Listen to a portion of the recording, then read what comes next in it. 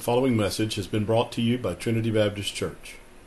For more information, visit us on the web at trinitybc.org. Today I want to go to a passage that is this will not be your first time hearing this passage, I hope. Luke chapter 10.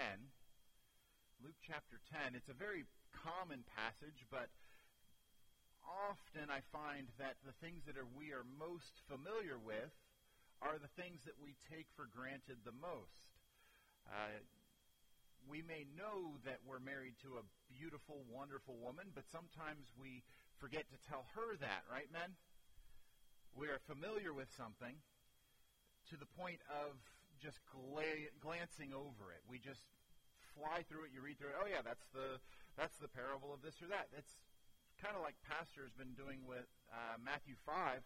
We have all heard, or many, if you've been in church for any number of years, you have heard the Beatitudes, you've heard the Sermon on the Mount. You know it, but isn't it good to face it again and dig a little deeper, to take some time to remember what you sometimes fly by? So tonight I want to look at the Good Samaritan, the parable of the Good Samaritan, and to slow down a little bit and to see that there's more than just a story about being a good neighbor or about being kind to other people. That's certainly part of it. There's much more, though, and I want to look at that. Let's pray, if you don't mind, and then we'll get into the passage. Dear Lord, I thank you for this evening, for the opportunity to open your word to these fine folks. I ask that you would guide my words, help me to say the things that I ought to say, and to avoid the distractions and the rabbit trails. I pray that you would just allow this to be a good time of teaching, and Lord, that you would speak to my heart as well through this word. In Jesus' name we pray. Amen. All right, Luke chapter 10, looking at verse 25 to begin. And behold, a certain lawyer stood up and tempted him, saying, Master, what shall I do to inherit eternal life? Jesus said to him, What is written in the law? How readest thou? And he answering said, Thou shalt love the Lord thy God with all thy heart, with all thy soul, and with all thy strength, and with all thy mind, and thy neighbor as thyself. And he said to him, Thou hast answered right, this do, and thou shalt live. But he, willing to justify himself, said to Jesus, And who's my neighbor? And Jesus answering said, A certain man went down from Jerusalem to Jericho, and fell among thieves, which stripped him of his raiment, and wounded him, and departed, leaving him half dead. And by chance there came down a certain priest that way, and when he saw him, he passed by on the other side. And likewise a Levite, when he was at the place, came and looked on him, and passed by on the other side. But a certain Samaritan, as he journeyed, came where he was, and when he saw him, he had compassion on him. And he went to him and bound up his wounds, pouring in oil and wine, and set him on his own beast, and brought him to an inn, and took care of him. And on the morrow when he departed, he took out 2 pence, and gave them to the host, and said to him, Take care of him, and whatsoever thou spendest more, when I come again, I will repay thee. Which now of these 3, thinkest thou, was neighbor unto him that fell among the thieves? And he said, He that showed mercy on him. Then said Jesus unto him, Go and do thou likewise. All right, so we'll kind of break down the different segments of this passage in a few minutes, but just the overarching story is very familiar to us. In fact, it's in culture, it's in a lot of stories, it's in a lot of books and novels. You can find this common theme throughout literature everywhere, and that's because it's a classic parable. Now, there are some that say that parables were true stories that Jesus was saying, and there are others that say Jesus was giving an allegorical story with a point. Not necessarily true. He's just saying, let's pretend that there's this, and he would use that to teach some sort of lesson. Now, I think that he used both. There's times where he would give people names. That's pretty obvious. That's a story about somebody he knew. There's other times like this where he says there's a certain man. I kind of tend to think that he had someone in mind by name when he said there was a certain man. It doesn't really matter, though. What matters is that Jesus is trying to teach a spiritual truth using an earthly story just to kind of get it through our thick skulls. Now, I know, anyone in here a lawyer? No? Okay. Well, I like lawyers. I don't like what they have to do all the time. You say, well, every defendant needs to have a fair trial, right? Everybody deserves a fair trial. Representative, someone who knows the law, absolutely. But they can be a little bit hard to pin down on things, can they not? They know the ins and outs. Here we have a lawyer that's approaching Jesus, and he says in verse 25, he says, and behold, a certain lawyer stood up and tempted him, saying, tempted is another word for tried or tested. He's saying, I've got one for you. You claim to be the person giving out law from above, and you know this and that. Master, what shall I do to inherit eternal life? That's a question. In some ways, it's the big question. There's the why are we here, but there's also the what happens next. What happens next to me when I die? What do I have to do to inherit eternal law? Now, even that question is kind of an interesting word. Like, it's not asked as a normal person. A lawyer is phrasing this. He crafted this. What shall I do to inherit eternal life? What does that mean? What shall I do to rightfully own it? How do I get it in my name? Jesus, being wise beyond measure, says to him, what is written in the law? How readest thou?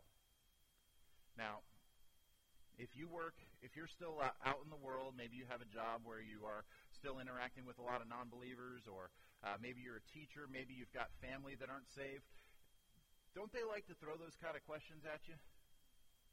Well, what do you think about this? And they've kind of got you set up. They've set the trap, and they've said, they're not going to be able to answer this one right.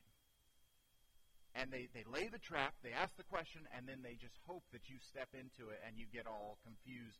You don't know how to answer. Well, what about how did the earth get here if millions and billions and dinosaurs and this and that?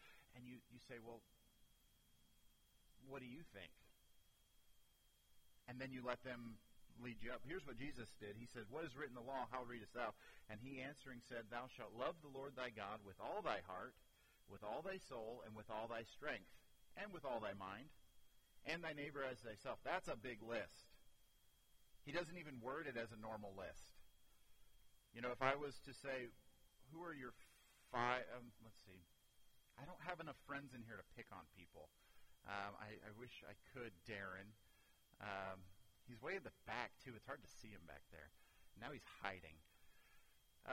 So if I was to ask you, what's your favorite 3 foods? Could you do it? Brother Monty, could you tell me one of your favorite foods? Spaghetti. Do you have another favorite? Fajitas? And what about a third favorite? Watermelon. Now, would you like a watermelon spaghetti fajita?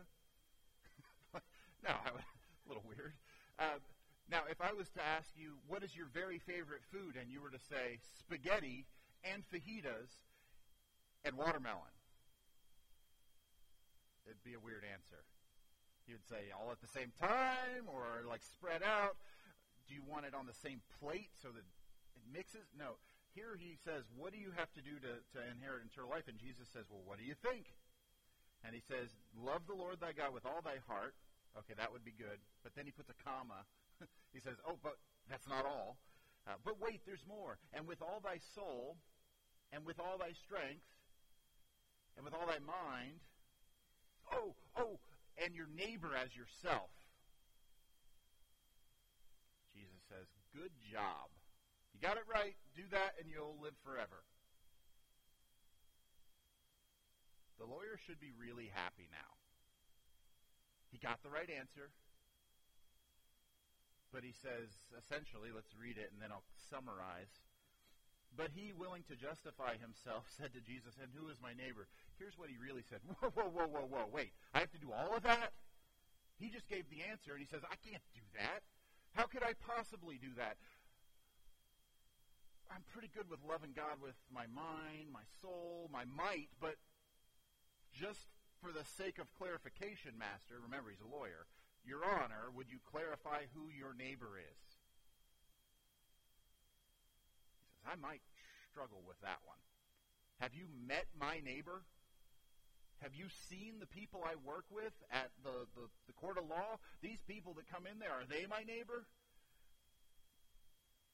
I deal with some people at work that are hard to love occasionally. Sometimes they're clients, sometimes they're coworkers. They are never people that give me jobs, Lance. They are people that I deal with, and I don't always know if they're someone I want to love. Now, I say that not because I'm like thinking that you'll think how humble I am and look at me, because I'm saying that because you know those people too. Some of them are related to you. Some of them are friends of yours. Some of them married into your family. And how am I going to be friends with that guy? We don't always get this very well. Here I want to look at 4 people. When Jesus says, who is your neighbor? There are 4 people that God mentions in Scripture and saw fit for us to have today.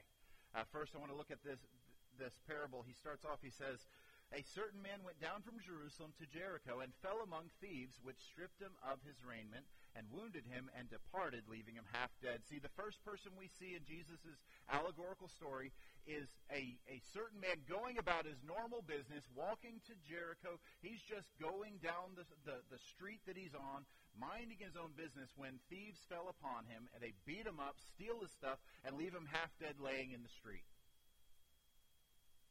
Friends, if an allegory is a picture with a meaning, this person is you and me. It's you, me, it's your neighbor, it's your friend, it's your daughter, it's your son, it's your husband, it's your wife. It is the person that you're looking at now. It's the person next to you. This is every man. It represents you and me. Because, friends, without Jesus' mercy, without his grace, we're half dead. The Bible says that if we do not know Jesus, we are dead already in our sins. Without Jesus, you're half dead. You've got breath in your lungs. You've got electricity in your brain. You've got memories that you can hold on to, but you are dead in your sins already. There is nowhere to go from there. Now, half dead, anybody Princess Bride fans, you're mostly dead. You're not dead, but you're mostly dead. And the signs of life are there, but without intervention, you're not going to survive. I don't know if you've ever been in a life or death situation where without help you will die, but I've been in a few that were really close. Automobile accidents. There was one that I was in that we had a multiple car rollover. We went this away, and then once we hit something big, we went this away, and it was not good. We had concussions and soft spots on our heads and knee braces and necks I had to wear like a neck brace for 9 weeks or something. It was bad. Without intervention, it could have very easily been fatal. I needed someone to come in because I needed help. And we've seen instances where people were without aid going to die. Friends, this person represents not the physical need, though. This is the spiritual need. This is the person that walks through their life thinking everything's fine, going about their business, and through no fault of their own or through fault of their own, they're in a desperate, desperate condition. You see, we're wandering travelers with no defense and no hope of our own. If we look at the next verse, though, we see something here. And he's half dead, laying in the street. This is where I wanted Darren. I was going to kick him on the ground or something. I don't know. And chance there came down a certain priest that way. And when he saw him, he passed by the other side. See, so we've got the certain man. Now we have a certain priest. Now, what do you know about a priest? Anybody awake? Want to help? Come on. Priests, who are they? They're Levites, but we'll deal with a particular Levite later. This would be the preachers, right? Now, obviously, they had tasks that preachers don't have today as it related to ceremonial worship and sacrifices depending on what period of time you're looking at. But these are the educated elite. They are in some ways, they represented God. Now, I won't say that they represented him in in the sense of like a prophet, where a prophet came and says, "Thus saith the Lord," and he was able to speak with the words of God. But he was the figurehead of the church, right? It'd be as if Pastor Brandon was walking by and saw someone half dead in the street, and he said, not my problem. Not my problem. In fact, according to this, it says that he came down that way, and when he saw him, he passed by on the other side. So this wasn't even a scenario where this priest looked at him and said, well, let me see if I can help. He saw him from afar off, and he said, you know what, I'm not going to go that way. I need to avoid that, so today I'm going to, I got places to be, I got a tea time, I got to go this way, I'm going around. This is not what you would expect, is it? Friends, this is not just indicative of one man failing. This is indicative of religion failing us all.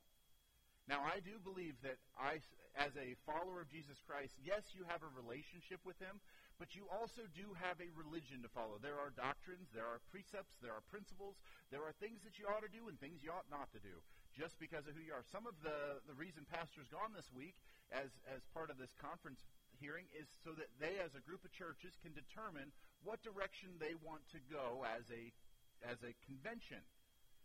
And they're voting on whether or not certain things are allowed and certain things are disallowed within the confines of that. That's a religion.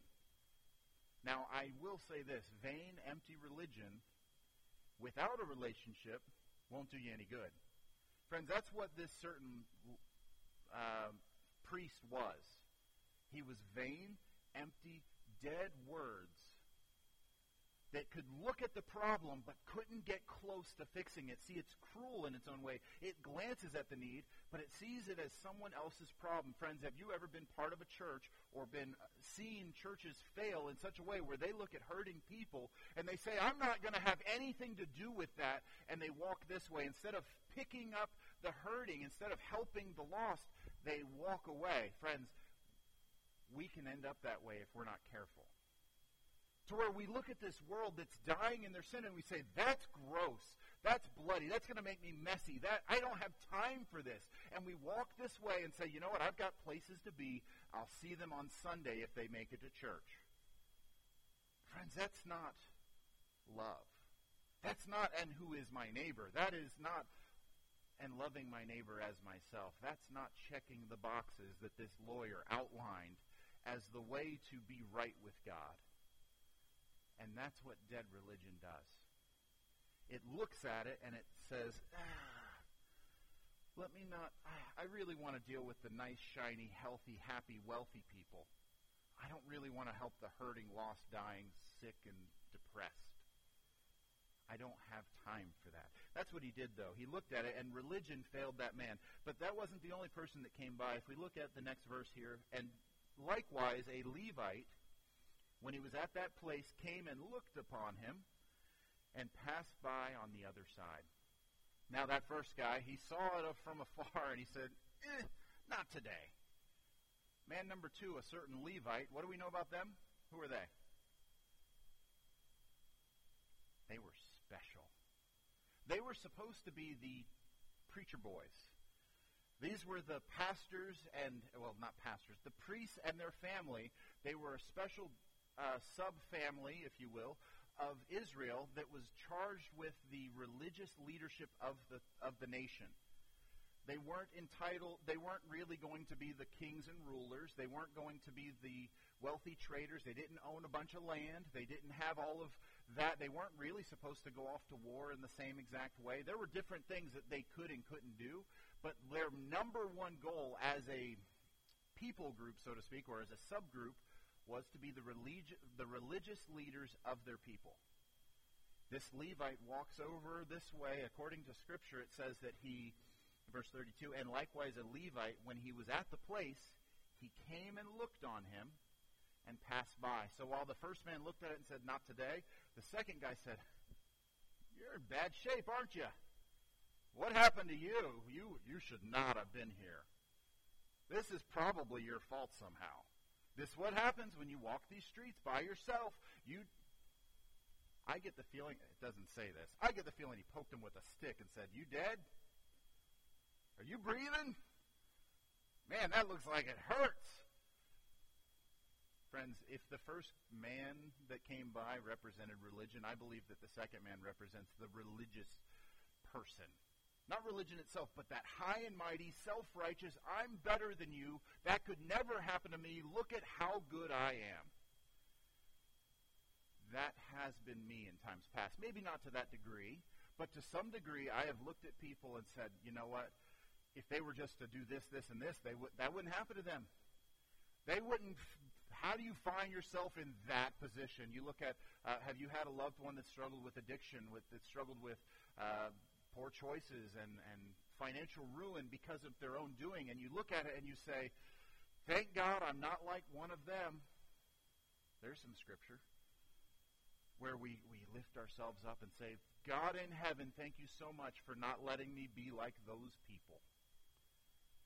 Friends, as I mentioned in the beginning, that man that's lying there half dead represents you, me, your brother, your sister, your mom, your dad, your daughter, your uncle. It represents the people you love and the people that love you. Without Christ, we're all half dead. And what is it going to take for us to look at people and say, that's my problem. I can do something about this. The first one said, not today, don't have time. The second one looked and said, this is really bad, but that's what happens. It was really avoidable. That can be us. The church has a reputation for that, do we not? Sometimes we've earned that reputation, and other times it's because people are hurt and they don't understand, and they look upon your life and think that you think that you're better than them. Friends, a right responsibility or a right outlook towards God will let us know that we're but for the grace of God in the same condition as everyone else. Looking at the next verse 33, but a certain Samaritan, thankfully, as he journeyed, came where he was, and when he saw him, he had compassion on him. That's a turn of events that was very fortuitous for this man that fell in the way. But looking at it, it says here that we've asked what a priest was. It's, the church. And a Levite is, that's the preacher boys. That's the elect. That's the ones that should know better. Who are the Samaritans?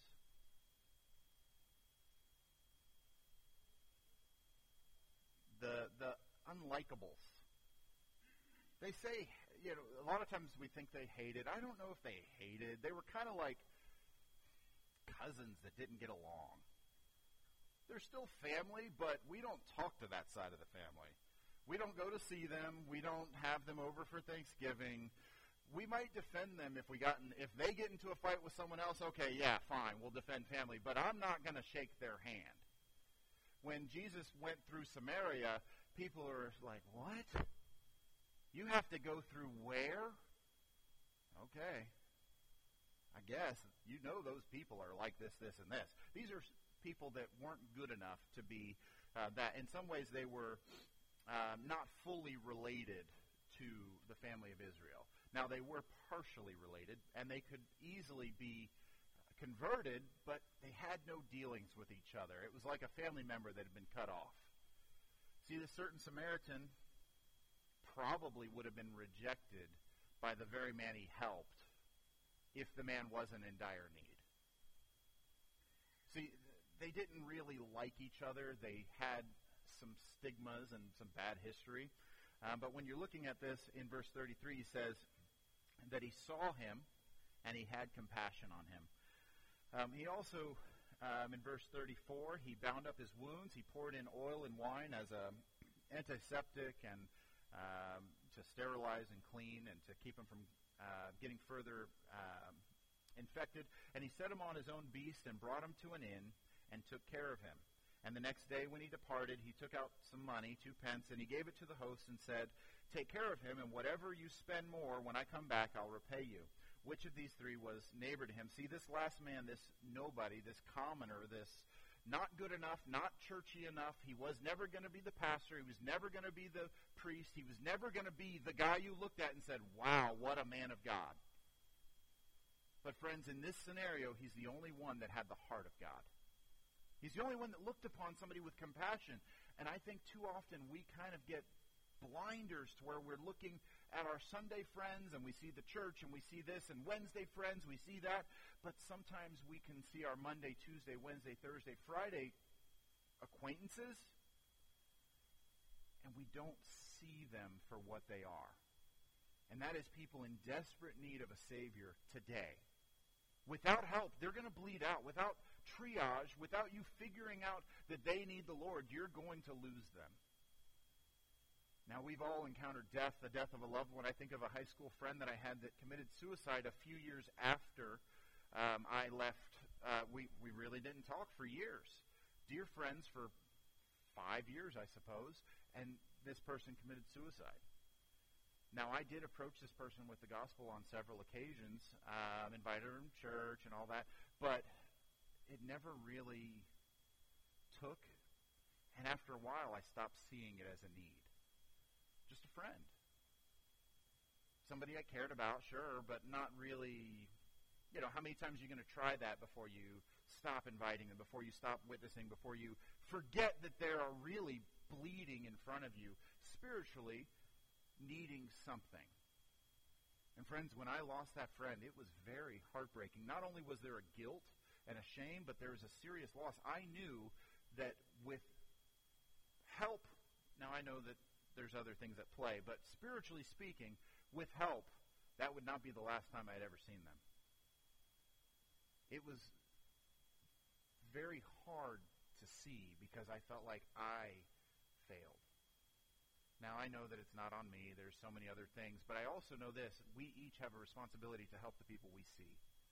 And if we don't have compassion on those around us, we're just as good as dead religion. We're just as good as the religious, self-entitled, vain, empty, arrogant, pompous people that the world thinks we are. Coming in these doors and serving the Lord in here doesn't help the lost world. Sure, you might be going to heaven. You know what? That priest was probably a good guy. The Levite, probably a good guy. But which one of them was neighbor? Which one of them made a difference? I'll tell you that it was the Samaritan. He stopped in his path. He was going somewhere. Why do you go on a road? Okay, when you go down 21 at 90 miles an hour, why are you doing that? Because you got somewhere to go, you got somewhere to be. If someone's stuck on the side of the road and you pull over, you're putting away what you thought was important, what you thought was vital, what you thought was urgent, and you say there are things that are more important than whether or not this happens.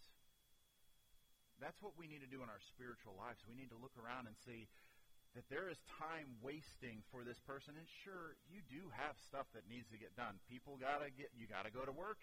You got to make the money. You got to go home. You got to take care of the kids. Got to cook dinner. Got to do this. But are we so busy that we can't stop in our path when we see somebody that needs Jesus? I know sometimes I get too busy. But how long does it really take? I don't know. I just know that we need to have more compassion. Looking at this, so he stopped at his passion, or in his path. He stooped in his passion. He didn't just look at it and say, "Oh, I wish I could help. That guy's half dead. I'm not a doctor.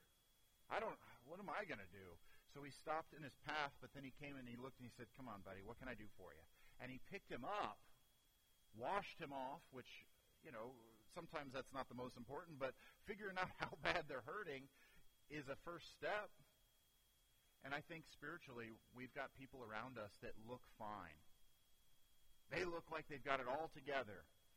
And when you see them in a moment of weakness, they can come to the moment of tears almost instantly when you just take a minute to say, "Hey, is everything okay? Have I ever asked you if you believe in Jesus or if you believe that there's more to this life?"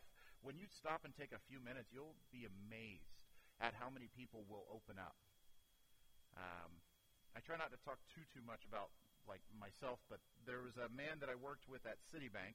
I was part of the dark empire. I called for people that were past due on their credit cards. So if I ever called you, I'm sorry. It was in college. It was a job. Had to happen. So I was calling people, and there was this man that I worked with that always seemed happy. Always seemed good. Everything was together in his life. He was, probably 15 years older than me. And I asked him one day, because he looked sad. He just didn't look his normal self. And I said, "Hey, I I'm going to pray for you at lunch break now. Now, I was at Citibank. We weren't allowed to talk about churchy stuff. I had a Bible on my desk, and that was the most I could get away with most of the time. So I had a Bible on my desk and a couple verses. I said, hey, I'm going to lunch. I'm going to pray for you while I'm gone. I came back. I prayed for him a little bit. I didn't really know what to pray for him. He just didn't look right. So I prayed for him and ate my lunch. And when I came back, he said, hey, Jeff, come here. Why'd you say that? Why'd I say what? He said you were going to pray for me. I said, I don't know. Something just looks really heavy on you. I don't know. Maybe everything's fine. Maybe you just need a coffee. I don't know. This job gets to you sometimes. I wanted to pray for you, and I wanted you to know I was going to pray for you. That was not something I did all the time, but I did this time. He started crying. I think I'd been married maybe 6 months, and this grown man said, my marriage is falling apart. My wife's going to leave me. And he started going through his problems with a 20-year-old, 21-year-old kid, and he's in his mid-30s, and he's talking about this and the other thing. You know, I was able to lead him to the Lord because I said, I'll pray for you. Literally as I'm walking out the door to go eat my lunch on my 15-minute break or whatever, when we stop and stoop and look and lower ourselves and say, you know what, if you need a help, you have to open up a little bit. You have to risk something of your own, and things will change. See, he also switched his position. Whatever he was doing before, when he got there, he stopped doing that. He said, let's get you taken care of. He put him on his own beast, and he began to walk, and he went to this inn, and he put him at the inn. That'd be like a hotel, but with a little more, they would feed him, and they took care of him. He said, hey, take care of this man, and here's some money, and when I get back, if he costs you anything extra, I'm going to pay for it. Who does that sound like to you? See, Jesus here is saying that to you and to me and to this man that it's going to cost you something to care about people.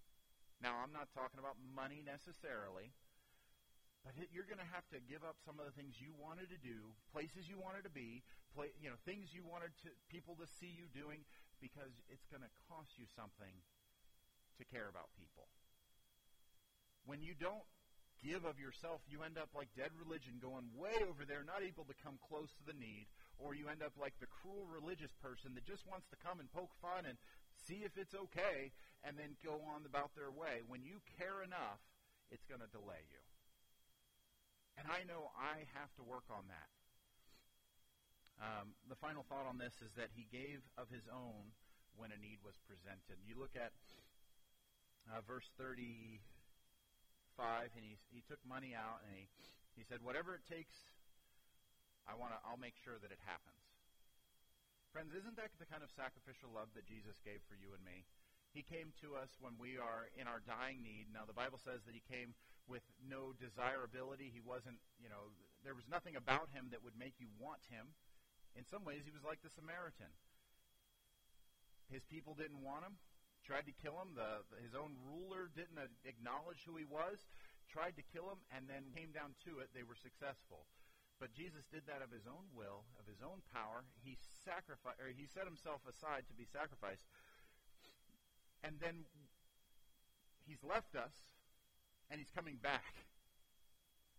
Friends, there is a time where he's saying, you know what, whatever it takes, I will take care of it. I will pay that bill. I've already put down my life, but whatever else is coming, I've paid for that too. See, I don't know how to convey this in a way that doesn't sound like pointing fingers, but I know that I don't value that enough. Sometimes it's so familiar, we just think, oh, the Good Samaritan, be a good guy, be a good neighbor, love the Lord, love the God, and be nice to people that are bleeding. That's not it. To be Christ-like is to be self-sacrificing. Without it, we're just like this lawyer. And I don't say it as if it's a bad word, but here he is, an intelligent man, outlining what he has to do to be right with God, gets it all right and says, I don't know if I can do that. Friends, let me ask you now, and I'm done. I told you it was familiar. It's a simple passage. Can you do that last part?